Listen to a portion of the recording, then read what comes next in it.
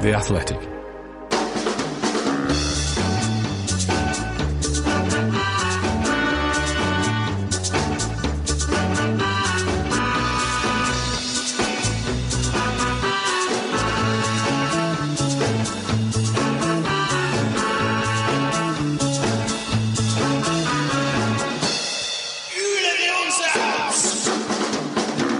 Hello and welcome to From the Rookery End, a podcast about a life following Watford Football Club, brought to you by The Athletic. My name is John and I am joined after Watford drew for only the second time this season, but also the second time against Newcastle. Away, it was 1-1 and I'm joined by Colin. Good afternoon. Happy Watford Day. Isn't it amazing how we can be so positive and happy over a draw? But that's just, I think it's the order of goals and when they happen. We'll get to it. And of course, Jason's here as well. Yeah, good evening. Because it's been hyped, and I'm really using that word properly. I'm not a football fan. You know, this morning on the WhatsApp group, Dave was just going to pull his hair out, and Mike was thinking it was all going to go to hell. Everything was going to be terrible. I was excited, I think, more than anything, because that's how I am as a football fan, to see what happens. I'm not, we're not going to lose before the game starts, for me at least. And we know it's this big important week with this game against Newcastle, probably a game against Burnley, and the game at home against Norwich in 6 days. It's a big week. I'm not saying it's season defining, but let's just deal with that first game, shall we? Colin, Claudio's choices. We saw 6 changes. 2 of them fairly obvious in terms of the attack, with King and Dennis coming back. Foster in goal, we'll get to him a bit later on. And of course, some new boys as well. All 3 new signings, all 3 made their debuts and they started. Where was Claudio, do you think, before this game? I know where we were, and the nerves for some and the not nerves for others, the excitement for me. Where do you reckon he was? How was he approaching this game? And what do you think he was saying before the kick-off in that changing room?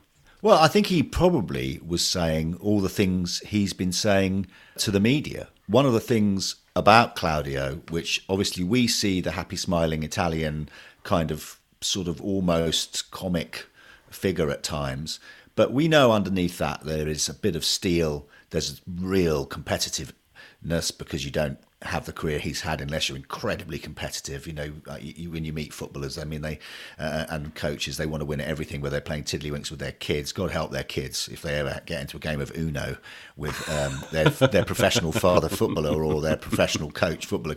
So I think we know that underneath that facade is a steely individual with a competitive edge. And I've really enjoyed listening to him over the past couple of weeks, because he's been saying, this is a good squad. These are good players.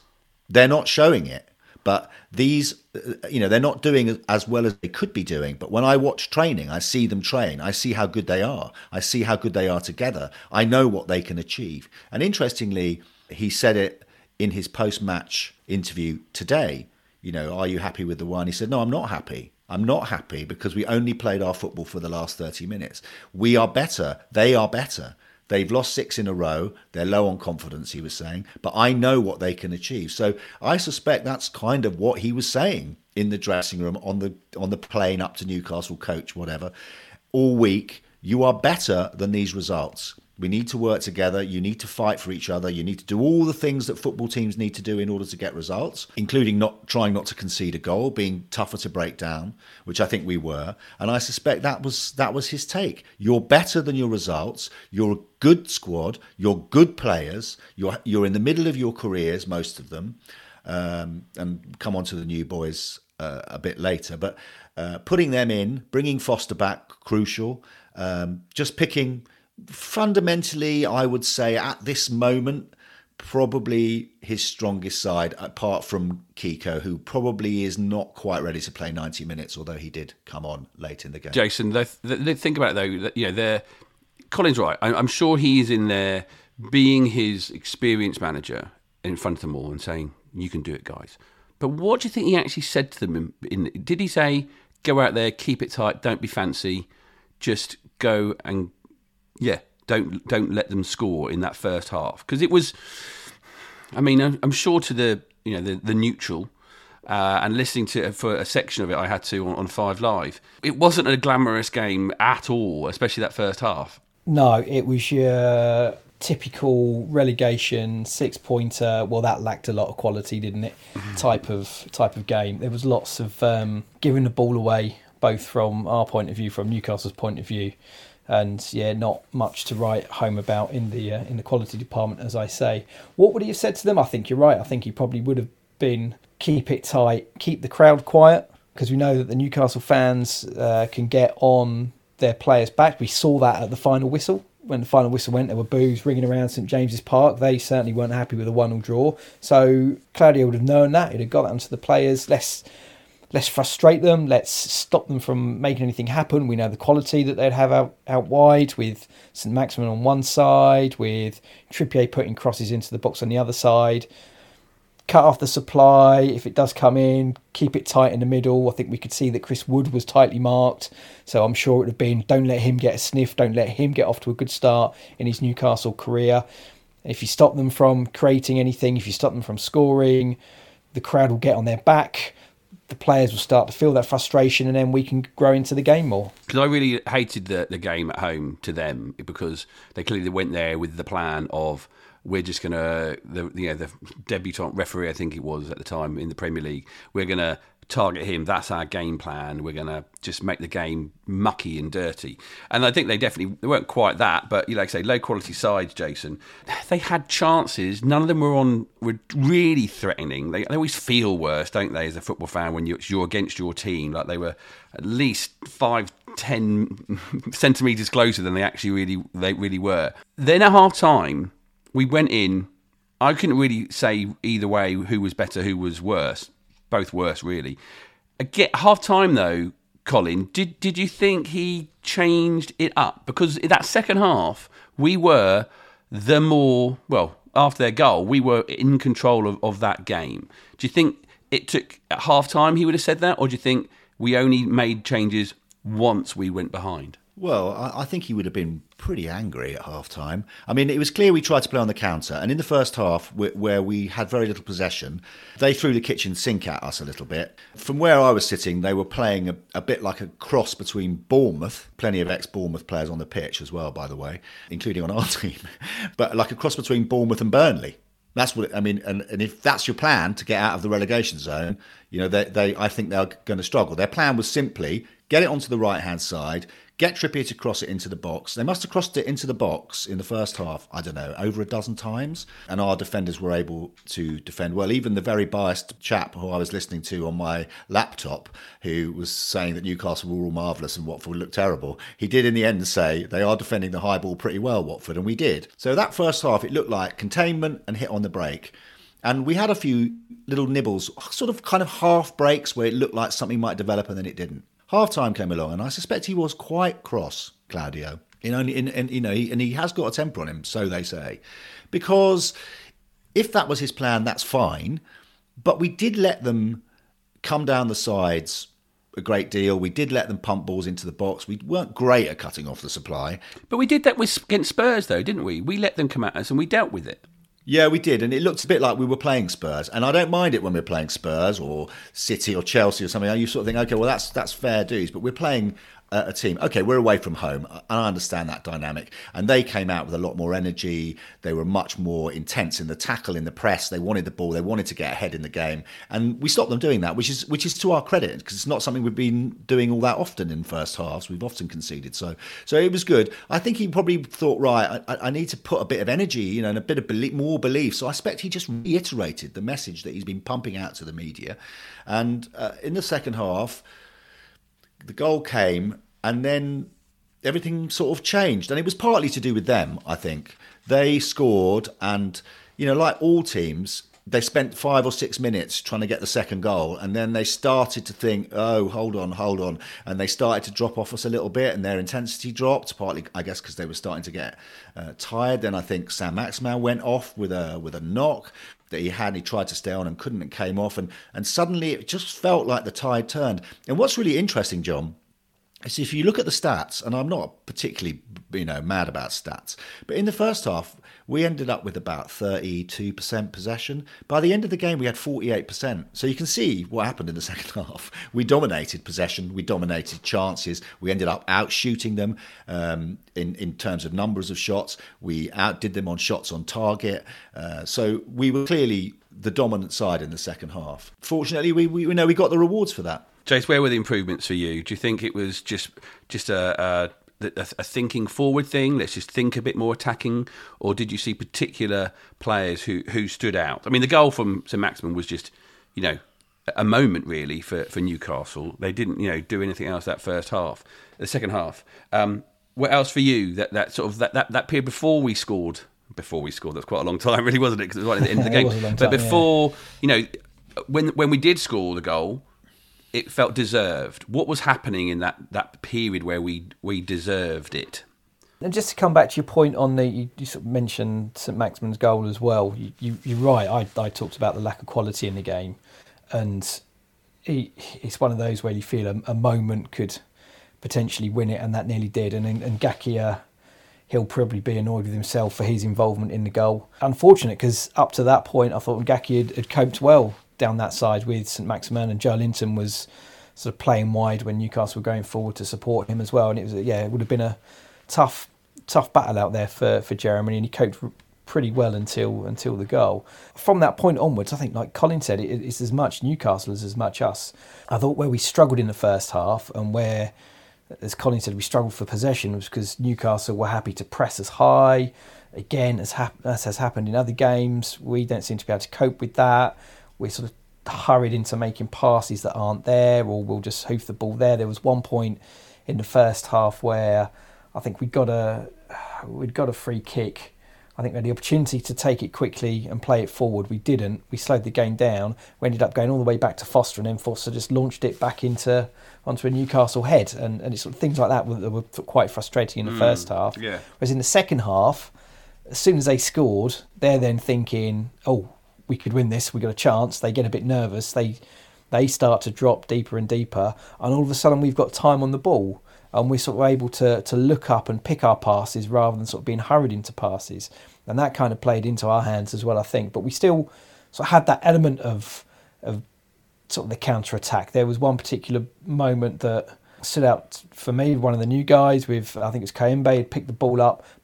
He had space to drive forward that he probably really didn't get in the first half. So he had the opportunity to move forward with the ball, and then played a lovely ball into the channel for Joshua King, who touched, I think it was his second touch, let him down somewhat and sort of took the ball away from him, and Dubravka was able to come out and make the save. But I think it was just the space afforded to us allowed us to play our football. And it almost sort of comes back to, we sort of talking about when our last win was the Man United home game, where again we were allowed to play our football.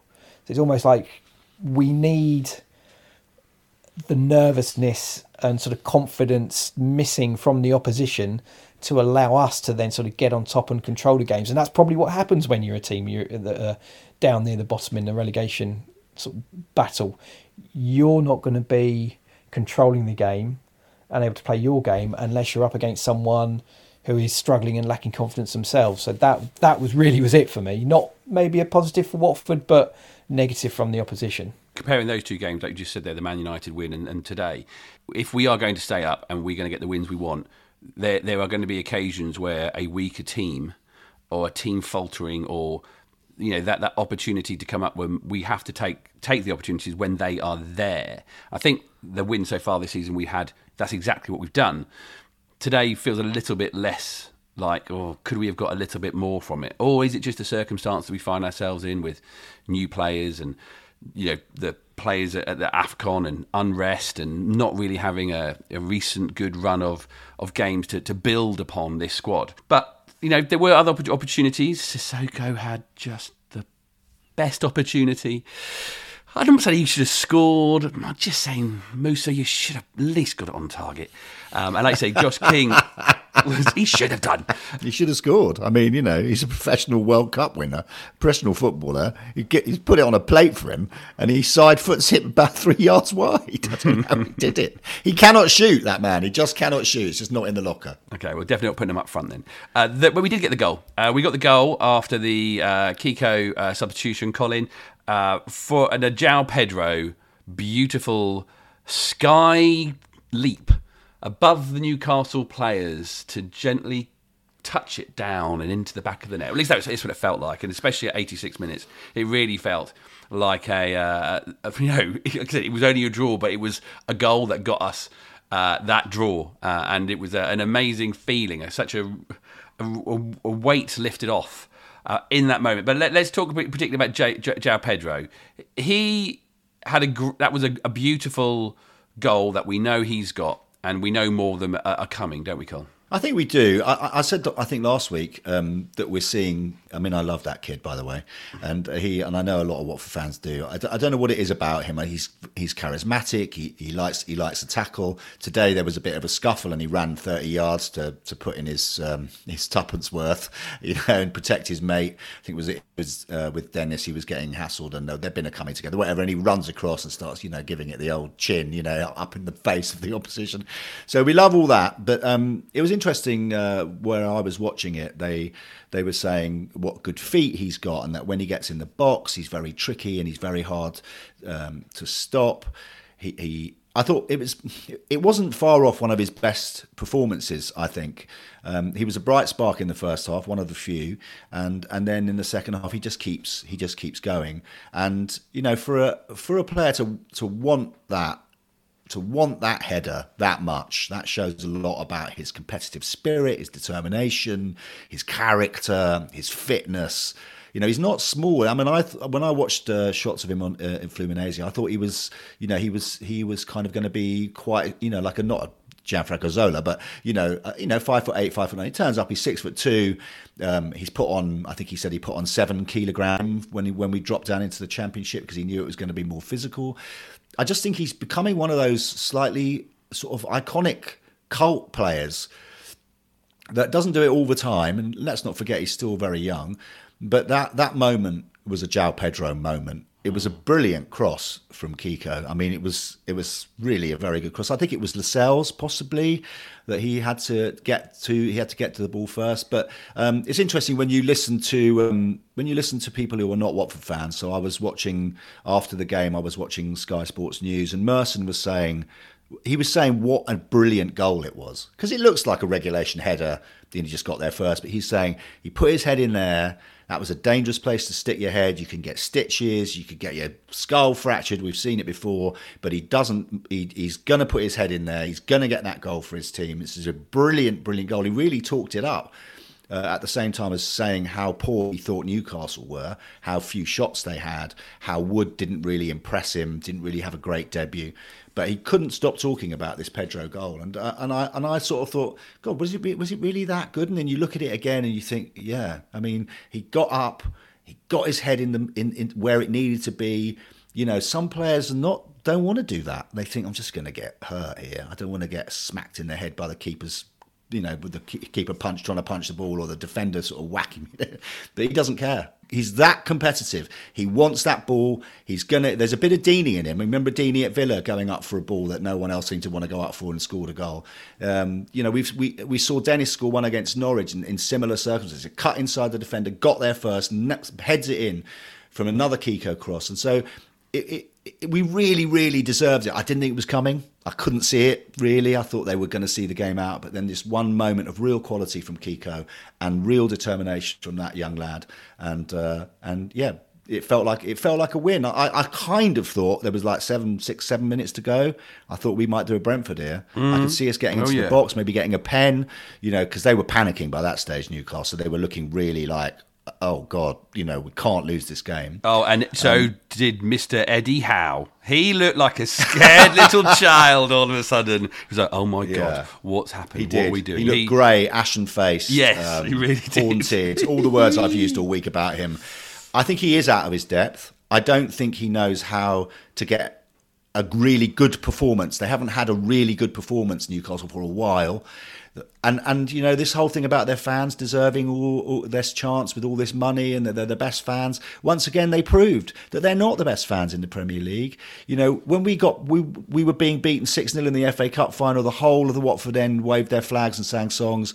When Leeds were getting beaten by Manchester City, was it, or Liverpool, they all stood up in Ellen Road and sang Bielsa's name. But today, you know, they turned on the team, they booed them at the end, and you think that's not good. That's not what you need when you're in trouble. And I think Watford fans, you know, however anxious we feel, however miserable we feel, sometimes, or, you know, frustrated, I think we rarely boo our team. We always seem to get behind them. And, you know, you could hear the Watford fans on the telly. You could hear them singing. Yeah, and it was just great to hear that. You can hear them. They're like they're in another county, obviously, because they're up in that top deck. But, you know, and that's what we've got to cling on to. And also, it was interesting because, again, from an objective position, Merson was saying, I think Watford will stay up. And they're going, well, it's 3 from 4, you know, it's going to be new. He said, I don't think so. He said, I think Watford are the team that might stay up. They brought these defensive players in. They all had they had very good games.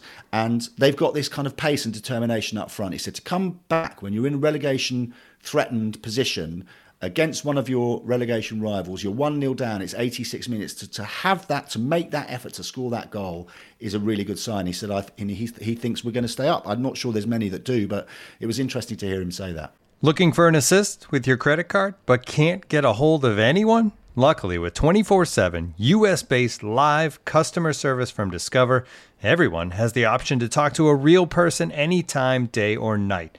Yep, you heard that right. You can talk to a real human in customer service at any time. Sounds like a real game changer if you ask us.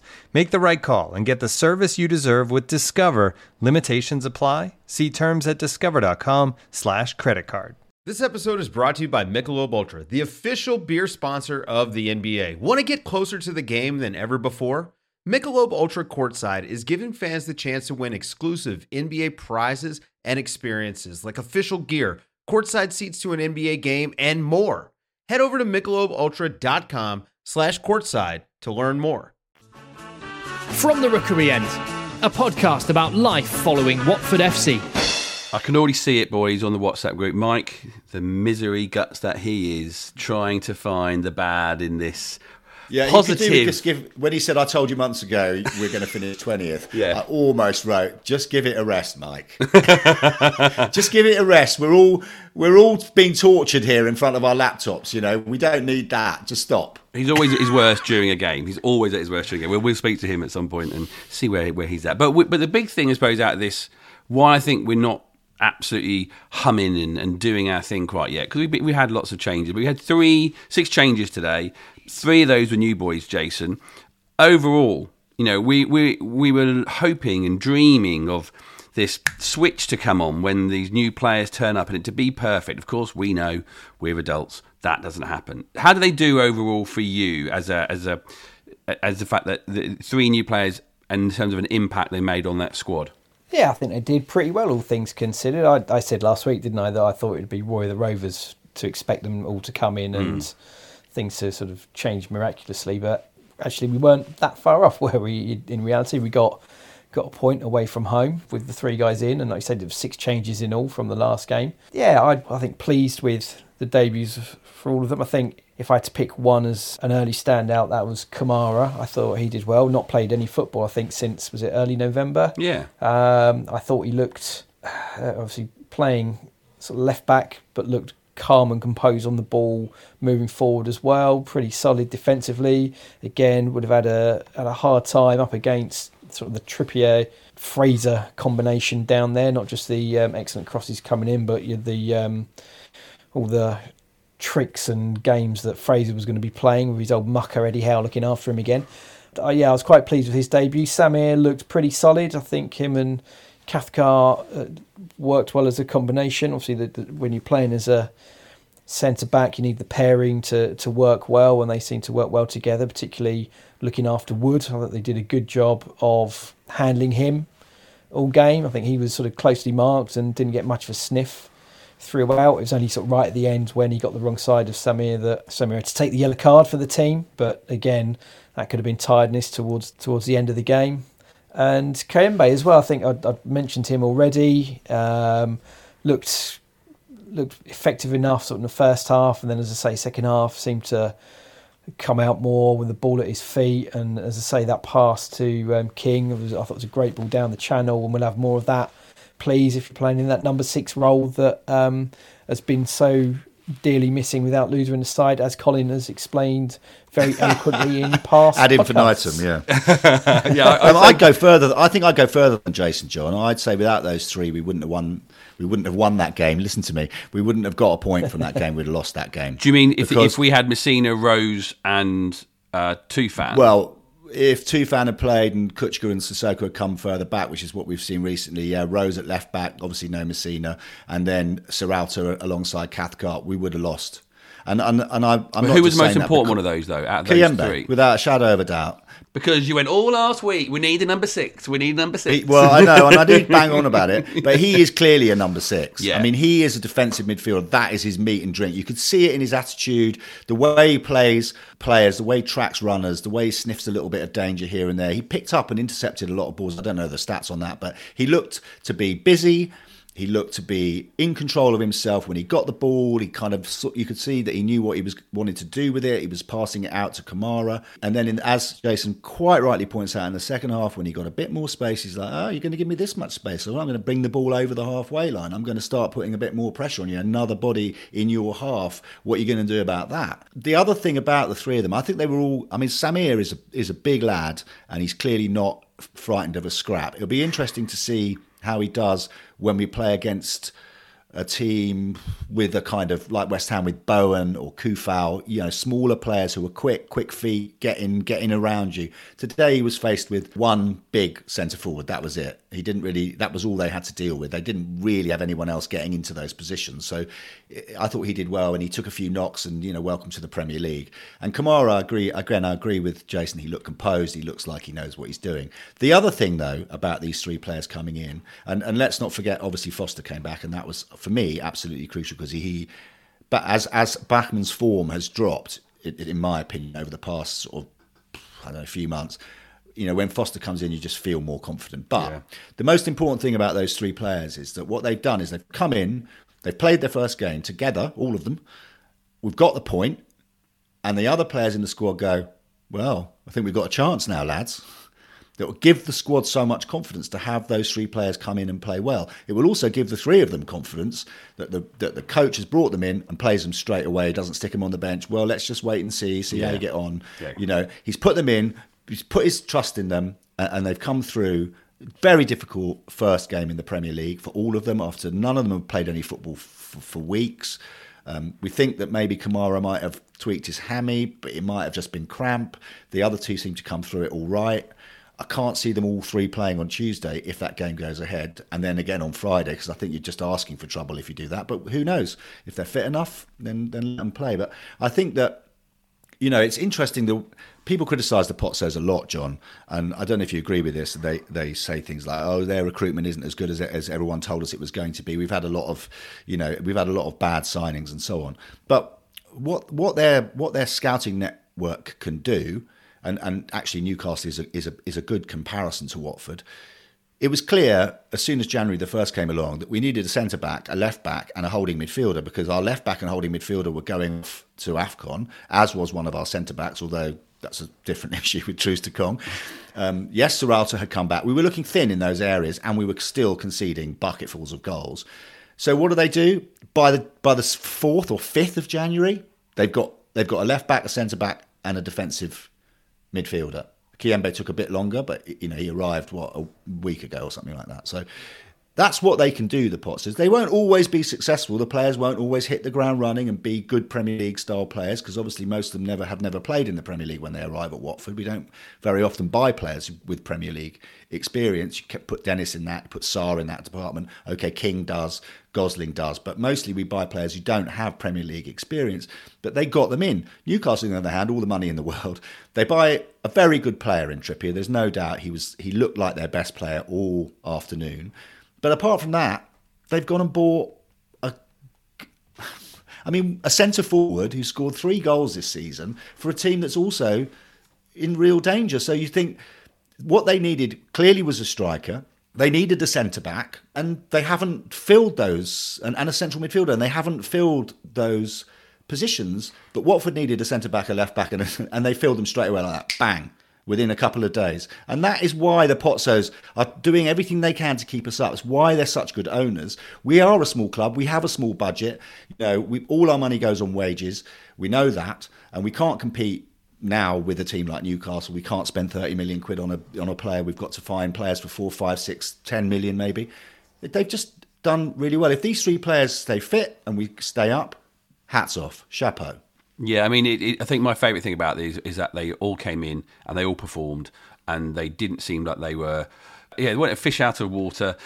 They fitted in, and it's not, which please do not make it sound like I'm being stupidly, positive about this. It was a draw. It was great. But you want to make sure this game, more than anything for me, had to be a stepping stone. And it really feels like it's a stepping stone back to where we need to start being, and then the next stepping stone to being what we hope this Watford team can be. It was interesting, I think, for me, looking at that lineup, would they play? But then seeing that Samir played, who would play next to him? And Cathcart was definitely picked. For me, it feels like he was picked just to being that more senior, cooler, calmer head. Sewalt is still sort of finding his way a little bit. We have seen some good stuff, but it's not just quite there yet for him in the Premier League. So I think it's absolutely right that he made those 2 choices. And it was fantastic to sort of see those, we mentioned Foster as well, other players that sort of came back into the team. We mentioned King. We touched on Dennis a little bit there, Jason. He didn't, it's weird, like when a player like him, particularly forwards, I think we do it as football fans a lot, where you think, he didn't have a good game. Well, basically, that means he didn't score as much as he scored in a previous game, or did as much. There was certainly a little bit of a lack of energy from him today, even though he did make some chances. Yeah, maybe. I mean, if you believe what was said in the press, he had to face a late fitness test before a decision was made on whether to pick him today. And there's been a lot of focus, a lot of attention on him. You would imagine that wouldn't have gone unnoticed in the Newcastle camp. They were paying him close attention, but he did have his moments where I think first half there was one where some quick feet got him past 2 defenders. When he did get into good positions, a couple of the balls that he put across the box perhaps didn't find their target, sort of played behind players. Second half went on that run that led to that Sissoko chance that we've already mentioned. For a while I was thinking he could have released, I think it was King going down the left hand side. I thought he could have released him, was worried he kept the ball too long, but actually then Sissoko was in a better position, so it was the right ball to play. So I think he got that right. Had those opportunities come off, then we'd probably be saying he had a great game. Today, perhaps not, obviously not his best game, not a performance he'll be writing home about, but nothing to be worried about, I don't think, at this point. And I'm sure he'll come good again in future games. The cool, calm head of Ben Foster in goal is welcomed. Thank you. Kiko, though, Colin, always hard to sort of... We have been not critical of him, but being aware of his limitations. He came on late on in the game, was able to add that energy at that point. Do you feel, though, do you have a choice between him and Ngakia, or is it quite interchangeable who starts at that right back? No, not for me. I don't think it's interchangeable. I think Kiko is a much better player than Ngakia at this time in Ngakia's career. I think Kiko has struggles because he runs so much, but he's the one player at the club that can cross a ball with a fair amount of consistency, and he does like to get into those advanced positions, which means he's doing a lot of running because he's obviously got to get back and help out as a right back. But for me, I think he has been injured a couple of times this season. Is that right? He came off in a game at home with a hamstring, so he's come back. They're looking after him. They also, if that's right about Dennis, they substituted Dennis, which caused a bit of a shock on the BT Sport score goal programme. They were like, why are they taking off their best goal scorer? It's like, well, if he had a late fitness test, you got 84 minutes out of him. He didn't have a brilliant game, but let's not risk him for the last 10 minutes. and they brought on Cucho, so that was a surprise. And then obviously the other way round was that yes, Ngakia was a bit at fault for the goal, but to be fair, really, it was a brilliant individual effort from Saint-Maximin. I don't think we can really blame him for the goal as such, but and maybe he is young, and I can't remember what happened at Brentford. We were 1-0 up, and obviously, so whether or not he's quite got that mental strength, but so to bring on Kiko after 66 minutes is just it's just wonderful, and it just does inject so much sort of new energy into the team. And actually, they couldn't get to him, and he was able to get that cross in. And earlier in the game, they probably would have got to him and blocked it, but they couldn't because he was just too quick, too determined, and the cross was a perfect one. So I like to see him, if I may, and I don't want to bring the mockers to this 1-1 draw. The one player I feel that I'm not getting at the moment is Kuchko. I'm not really sure what his role is. He's not a Barami. So Valon Barami was a firefighter. He ran and ran and ran, and he just shut players down, shut down supply, got tackles in, got booked every game. Sometimes he got sent off. That was his role, and there were that was our first season in the Premier League for however many 10 years, nearly 9 years, and he came into the team and he did that job, and alongside Watson, and it allowed us to be difficult to play against. But do you not think it's the fact that Cleverley has been injured? And we've got 3 games in 6 days. If he is injured, and he isn't sprightly, so we need to control that injury, control the bringing Cleverley back, because like you say, he isn't firing, and he isn't the player that we all hoped he was going to be after that Aston Villa game. But Cleverley would be ahead of him, guaranteed. So it can only be because of injury or coming back from injury why he's starting at the moment. Yes, I suppose that's right. Now Kiembe's there, it seems like maybe Kuchka is a defensive player. He is effectively a defensive player. He's not really a creative player. He can get up in the box and score a header. He's done that once this season. So he is a physical presence. And you would have thought in a game like this, a dogfight in the bottom 3, bottom 4, that would suit Kuchka, and he would show his qualities, his battling qualities, his kind of, and try to get control of that midfield, because as Mike says on the WhatsApp group, we haven't controlled a midfield really apart from against Man United, maybe against Villa, but I can't remember so long ago. But today he just didn't. I hardly heard his name mentioned. He didn't seem to really do anything. Sissoko's doing a lot of the heavy lifting in that midfield, I think, and doing well, and he is a quality player. Kiembe was very clear about his job, and he did it well. Protect the back 4, recycle the ball, so on. Keep calm, don't just boot it. But Kuchka just seems like he just doesn't seem to. I'm not quite sure what he's doing and what he's been told to do and why he's not doing it and what his role is. And I do think that maybe you're right. Maybe if Cleverley is 100% fit, but he's never 100% fit, seems to me. He's always got little niggles. There is that. That you would start Kiembe, Sissoko and Cleverley. But we need to find options, because it's just not, for me personally, and other people will disagree, I'm sure, Kuchka just looks like a piece of the jigsaw, a bit like Tufan has over the past few weeks. You think, what are you doing? What's your role? What's your job? Why aren't you're just not in the game? And we can't afford that. We need everyone. We need 11 players on the pitch, all firing, if we're going to get out of this mess. To say on Kuchka, for me, it always seems like he's chasing the game and always trying to catch up. And sometimes he does well when he then does that chasing, does that harrying, wins the ball back somewhere. But then his passing really has been not at the level it needs to be for a Premier League player. You sort of question, I think Cleverley was involved for the goal, wasn't he, where he's gone over to help Kiko. I think it was a 1-2, played Kiko in and the cross comes in.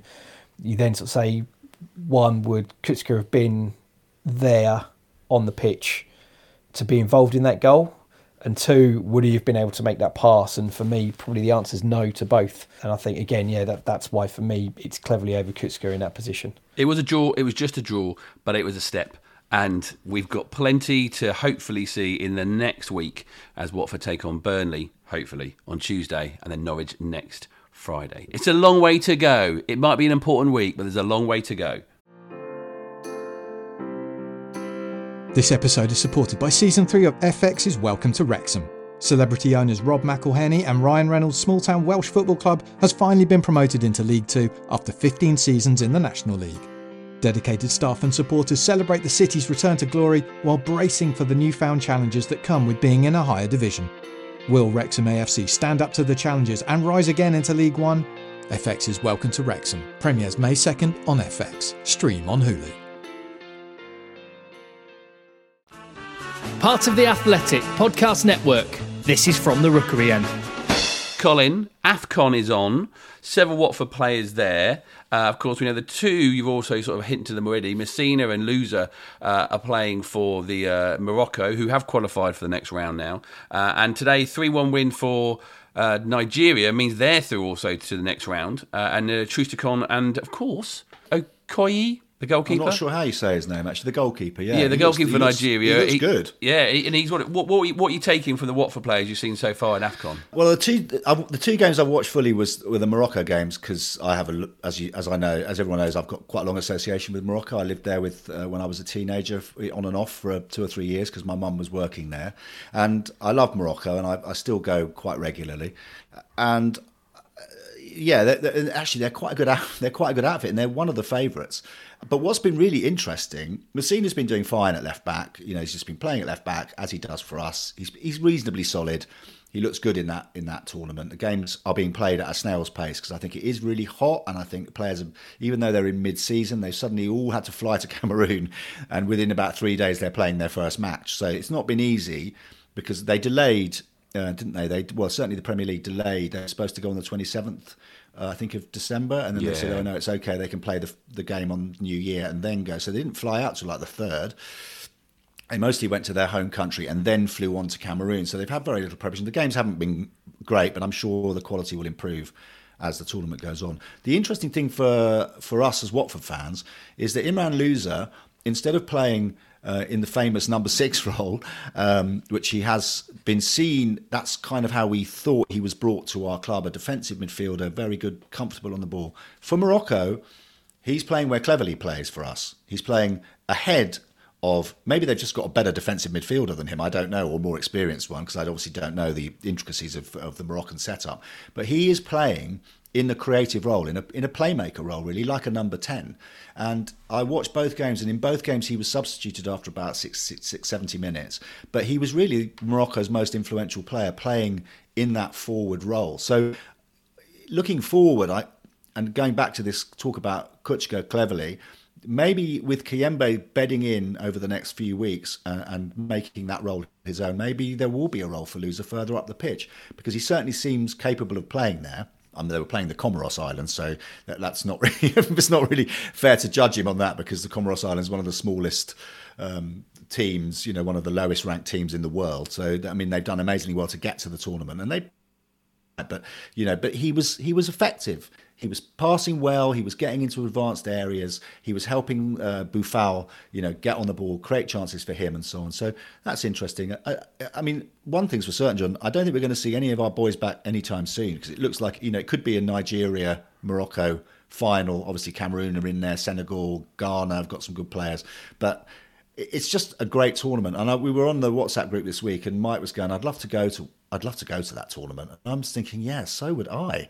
It's just the colour, the noise, the singing, and there's a kind of crazy element to it as well. There was a thing with the referee who got heat stroke and blew the whistle after 85 minutes, and then he blew it again on 89 minutes, and they just all went off the pitch, and then the organisers came in. The Tunisian manager was giving a press conference. They said, "You've got to go back on the pitch." He went, "No, I'm not going back on the pitch." So they gave the win to Mali. The Malian players had to go out onto the pitch and wait for 2 minutes. So there's a kind of mad element to it, which some people are very rude about, which I don't really get. I mean, I just think, there are issues there. Oh, if they want to be taken seriously, why do they run such chaotic tournaments?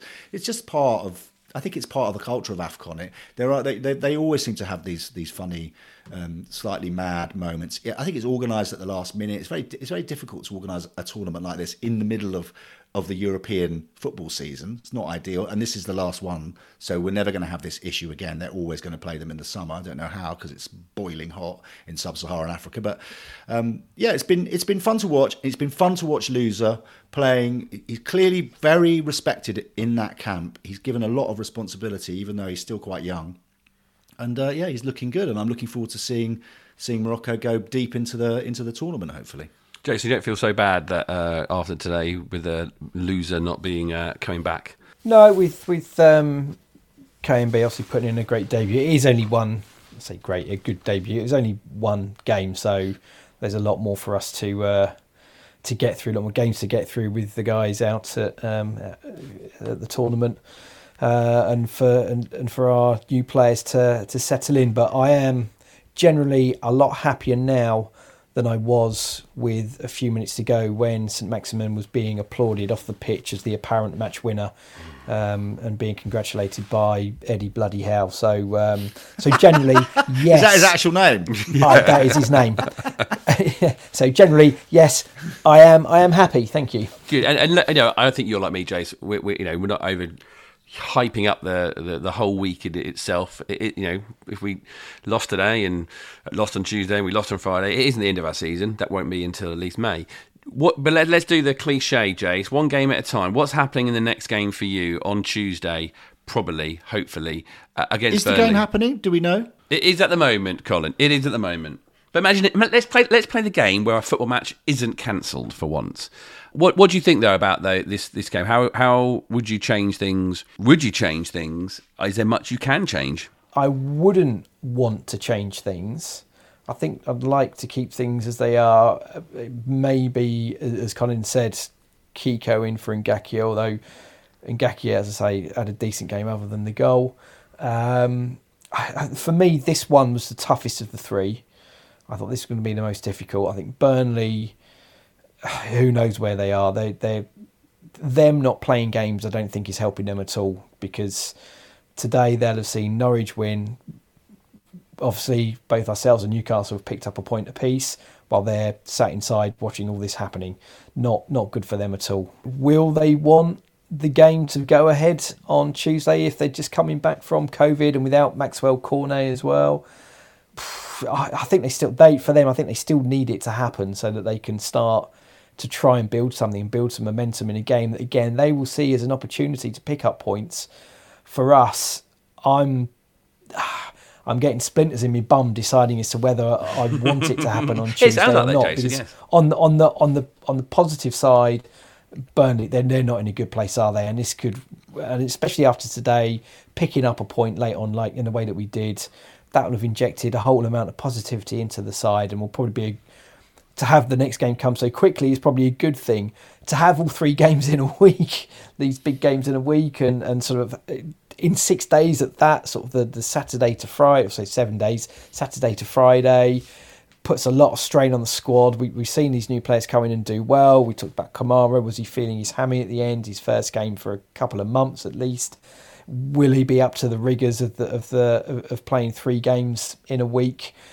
Not having a game might help us. Ultimately, if it happens, at the moment I'm feeling positive. I'll be a bag of nerves come Tuesday evening, but at the moment I'm feeling positive with the side we had out today. Maybe a change with Kiko on the right, but let's go for it, guys. I think we've got a chance there. I think we've got a chance to pick up some points again with Burnley being in such a bad place. Yeah, they're 5 games behind Manchester City and Manchester and Chelsea, who have both played 22. I mean, we've played 19. We've still got 3 games to make up, including that game. But they do need to get on and play some of these games of football that make up the season. Colin, you going? Well, yes. Excellent. On the coach again. The rule is that if you go to a game that's postponed, you absolutely have to 100% go to the rearranged fixture, I was told by my friends. So I booked a ticket. But I'll tell you one thing, John, I'm not getting on that coach at 11:30 in the morning unless I know for certain that game is being played. I'm not going to go there twice and not see a game of football. I'm actually quite excited about going. I think I do like an away trip. I like the coach. As I said on the podcast, it's so essential. The club coaches, they've been going for probably 70 odd years now. I don't know when they were started. Those team buses, charabancs going all over the country, and obviously we had the special trains and everything. You're a Watford fan for the whole day because you are surrounded by Watford fans all day, on the coach. Breakfast before the coach, on the coach, at the cricket club next door to Turf Moor, at the game, back in the cricket club, back on the coach, all day long. You are nothing else but a Watford fan. So for that, I'm excited. I'm excited that Wood isn't playing for them anymore. We haven't got a brilliant record against Burnley, I don't think. I mean, they've always bullied us and got late goals, and I remember when I went there with Florence when Ziegler got sent off, and we conceded within about a minute of him being sent off and couldn't quite get back in the game. I think Maps had a chance, so it would be nice to go there. No Cornet, no Wood. Those have been their two big threats, particularly Cornet. We'll definitely be buoyed by this draw. The new lads will feel like, okay, so the Premier League is tough, but I think I can cope with it, even though I've never seen it or played in it before. I think I've done okay. The coach will be pumping them full of confidence. I'd personally like to see Cleverley start. So in this game, we started with more defensive players, Kuchka and Ngakia, and brought on Kiko and Cleverley. I'd like to see us start Kiko and Cleverley and really get at them like we did against Chelsea, like we did against Man United, and get an advantage, take the wind out of their sails, not be reactive, be proactive. And if Claudio Ranieri does really believe that his squad is good enough and he does have confidence in them, then he should push that confidence into the squad by picking an attacking side and saying, go out there and attack them. They're at a low point. They haven't got their best strikers. Let's go and let's destroy them and win this game. And if it's 1-0 with 10 minutes to go, okay, I'll make some changes, bring some more players on, pack them in the middle of the field, whatever, that's fine. But I want to go out and be aggressive to begin with. Not go out and go, well, it's Burnley, it's going to be physical. Let's sit tight. Let's keep it contained. Let's bring Kuchka back alongside Kiyembe. Let's keep it narrow. Let's not let them bully us and then try and nick it later on. I don't really want to see that. If he believes in them that as much as he says he is, then put him out there to win the game. Play cleverly, play Kiko. Let's get at them. Let's press them. Let's be intense. Let's score goals because we know we can do that. And they haven't got a record of scoring many goals. Let's keep a clean sheet. Let's win the game and get on the bus and come home. Do that with an Italian accent, Colin. You're Claudio Ranieri, and we're winning that game of football. I like it. 40 point. Boys, 40 point. We just need a 40 point. It's like Claudio's in the room. Hardly. Thank you very much, Colin. Thank you. Thank you, Jason. Thank you. We'll be back with another podcast called Midweek, hopefully after the Burnley game, if it does go ahead. Of course, Adam will be here. Thank you to everyone who got involved with the live room podcast thing that we did on Thursday evening. It was great having you. Yeah, I really enjoyed that, John. It was excellent. Yeah, so we will be doing more of those via the Athletic app. Remember, everyone could listen to that, but if you're a subscriber, you were able to get involved and give your views as part of the show, as a caller, as we sort of called you, even though it wasn't technically a telephone. Anyway, if you want to be part of one of those in the future, you can do it by becoming a subscriber. Go to theathletic.com/Rookery End, and you can sign up there with the current offer. I think it's a third off at the moment. There's always a special offer for you as a listener to From the Rookery End. The big story, Rich WFC, he's been obsessed with this story about Pap Gay. Someone who Watford announced as signing for us during that lockdown period, and he never turned up, and he's playing at Marseille. But it looks like there's been lots going on. Adam's been following it, but it all came to a head, I think, yesterday with some punishments for him and Marseille. But we'll get all that. That's what the Thursday podcast is all about.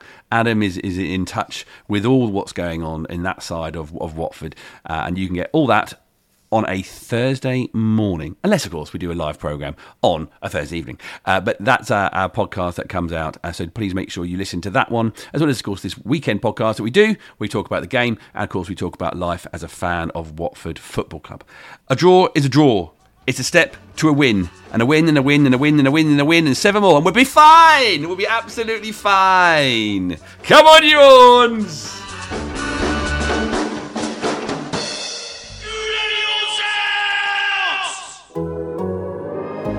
The Athletic.